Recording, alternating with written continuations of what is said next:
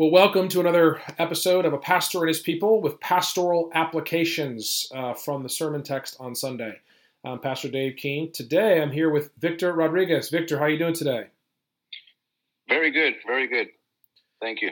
Amen. Well, I'm so grateful for the opportunity for you to talk with you today and just be able to spend some time thinking about the cost of discipleship. Before we begin talking about the text, why did you go here? I will have to be honest in this one. I don't think it was a very deep process, or I just was going through previous messages that I went through that I preached before. I went through a lot of them, but for some reason I stopped with this one. When I read the verses that are Luke 14:25 to 35, I don't know exactly how to explain it, but I just kept going back to it. So just felt that it was that one.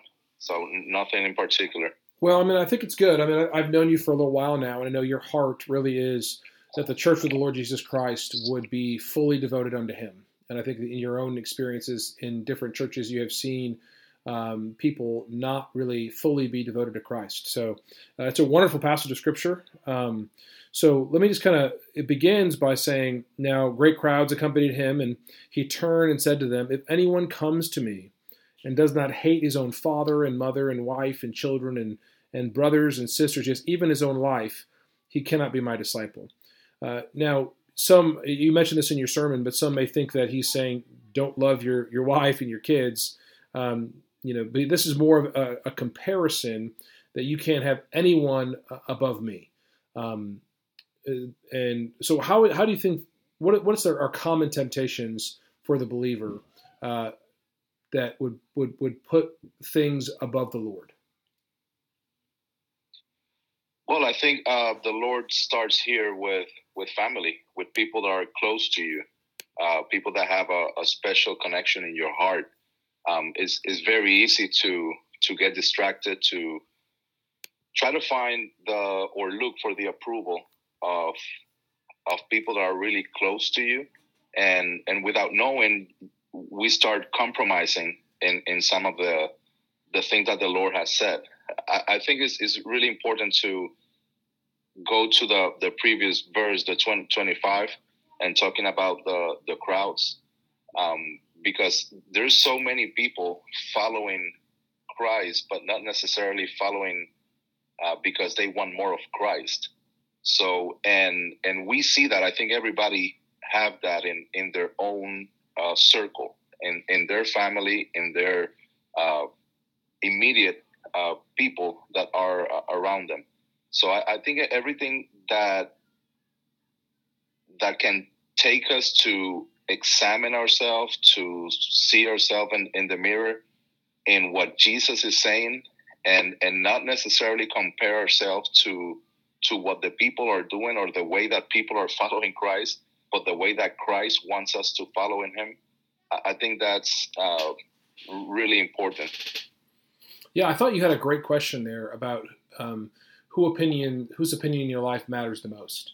Well, that was a great way to kind of phrase it. I think that those questions of who opinions matter most, are great ways for us to kind of maybe discern if we have placed someone in a spot that they don't deserve. I see that way too often in people's lives. So that was a great point. Now you made the point throughout this section that he cannot be my disciple. He cannot be my disciple. He cannot be my disciple. Why do you think Luke emphasizes that phrase so much? Well, when you see the context on Luke 14, and Jesus is now on his way to the cross, so he had done a lot of miracles, and there is a lot of people following him for the things that he was doing. I think that's very typical of human beings. So if you get the chance to get some benefits from somebody, or in this case from Jesus, yes, I want that. If you think about it, wherever they are giving away stuff, there is a crowd. There's a group of people, hey, I want that, it's free, or I want the benefit of it. And Jesus healed a lot of people. He accomplished a lot of miracles. He did so many supernatural things. And people were following him because of that. But it's interesting that when he started to preach, when he started to teach the doctrine and to speak about the kingdom and talk about the cross and talk about following him and dying to self, then people were no longer interested. And that is the thing here. He wanted to make sure that he clarifies, yes, I'm doing miracles, but I'm validating myself as the Son of God, as the Savior, as the Messiah. And if you're going to follow in me, you need to get the whole packet, the whole instructions, the whole doctrine. And this is very typical of today. A lot of people offering the good part of Jesus, but not necessarily talking about dying to sin, talking about that war that we have with our flesh, with sin. The world is going to be contrary to the kingdom of God, and it's going to be in opposition. So for some reason, when we only get the part of the benefits of Jesus, it creates that sense that people believe that they can follow Jesus and follow the world at the same time. And that is not possible. I think Jesus and Luke in this case is making the case that no, you cannot follow Jesus halfway. It has to be your all. Well, let me ask you a question. So I think you're onto something here. I think that sometimes people want to follow the world and they want to follow Jesus. They want to have this syncretistic belief. Jesus says you cannot both serve God and money, right? What are some maybe common ways that you have seen people try to love God as well as love the world?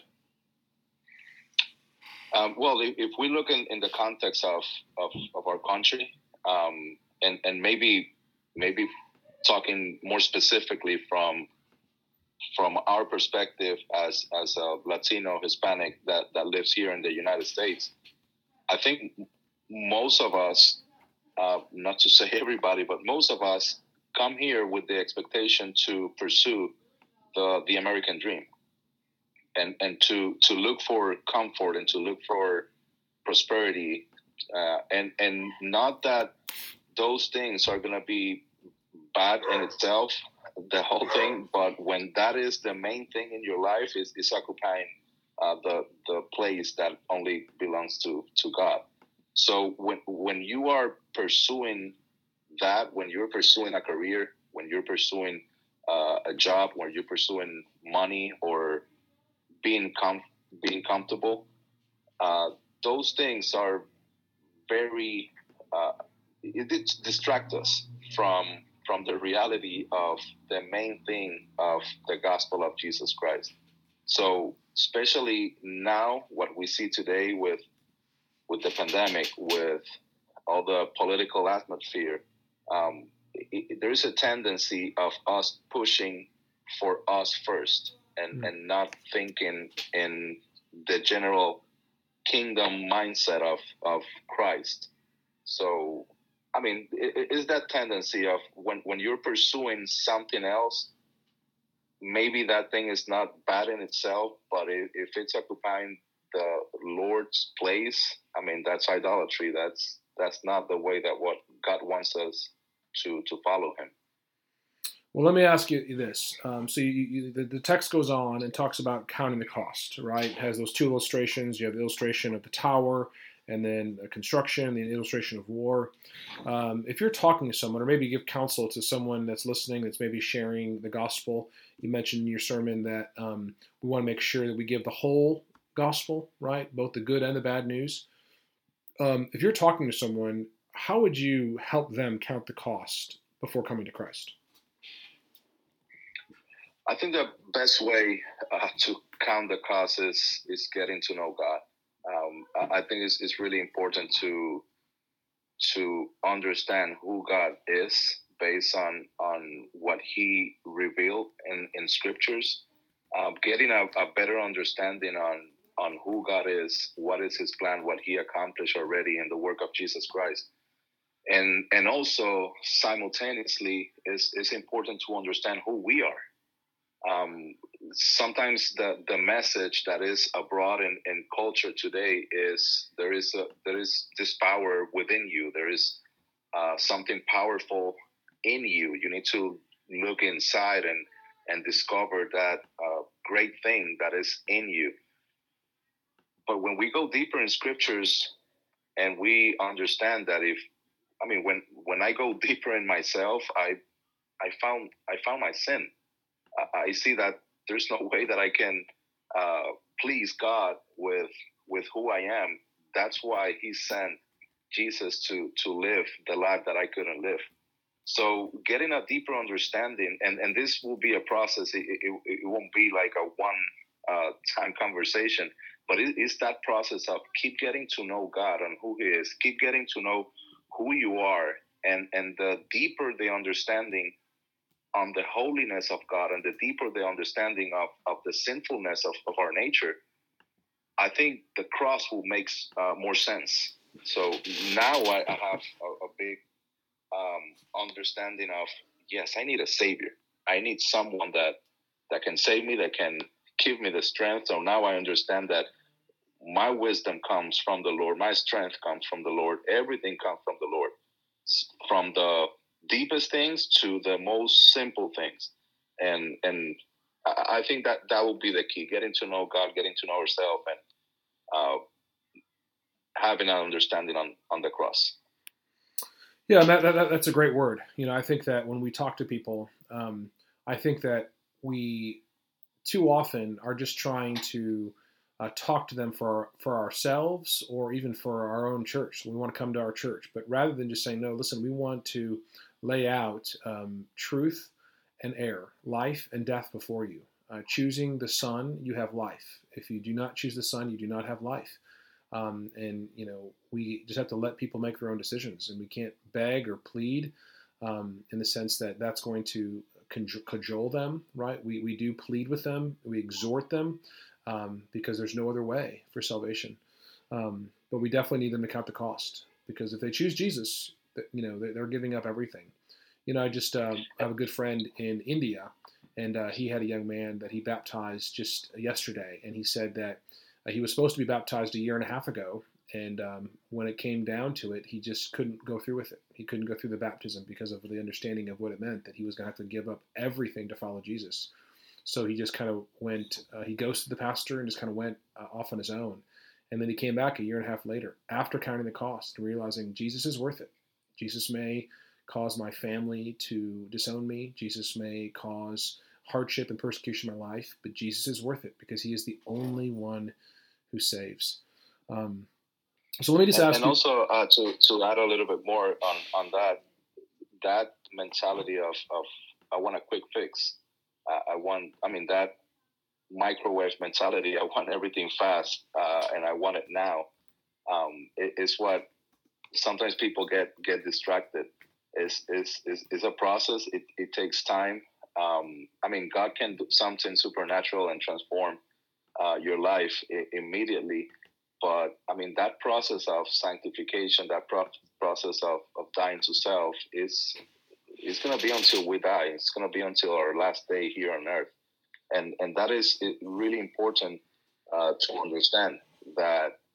And sometimes, I don't know if intentional or unintentional, but we create a separation between, okay, this is for non-believers, but now I'm a believer, and I need something else. And I already have that. I already have the gospel. I already have, and no, we get saved by the gospel. We're sustained by the gospel. We walk in the gospel. So it is the same message. Of course, we preach repentance and belief and faith, but that applies to us too. We need the gospel as believers. We need the gospel every single day as well. Amen. Amen. Well, the last verse, salt is good, But if salt has lost its taste, how shall its saltiness be restored? It is of no use, either for the soil or for the manure pile. It is thrown away. He who has ears to hear, let him hear. Any other further application that you would give us on that last verse? Yes, I didn't have the time to talk about this one in both of the services. I just mentioned it. I think the big sense here is that we are the salt. As Christians, as believers, we have Christ, and salt in that time was used, and still today, but specifically in that time, one of the main purpose of salt is preservation, is to preserve. And I think here is talking about the terms that Jesus established to have a purpose and to be useful in the kingdom of God. It has to be under His terms. It cannot be in our own way. I want to serve you, but I'm not willing to give up this or give up the other things. I think to be able to preserve and to really show Christ and be the light of the world here, it's important that we surrender everything and that we understand that this is the church. This is, as believers, we are part of a body, and the body is preserving the earth, is preserving so many things, and we have that calling as Christians to understand that we are supposed to show the light and preserve our community, our people, everything around us. So, yes, I think that part is basically focusing on, if you want to be useless for the kingdom of God, do it your way. But to be useful, it has to be under God's terms. That's a great way to kind of end it. If you want to be useful for the kingdom of God, do it God's way. If you want to be useless for the kingdom of God, do it your own way. Well, brother, thank you so much for the time, preparation of preaching the word, and preaching it twice with a translator. I hope you get some good rest this afternoon after the workday is done. Let me just offer one last word of prayer. Father, we do thank you for your word. We thank you that it challenges us, that unless we give up all, we cannot be your disciple. So God, we pray that you would be first in our life, that we would be useful for the kingdom of God, that we would not try to live our way, we would count the cost, and that we'd live your way for your glory. And we pray all this in Jesus' name. Amen. Amen. Thank you.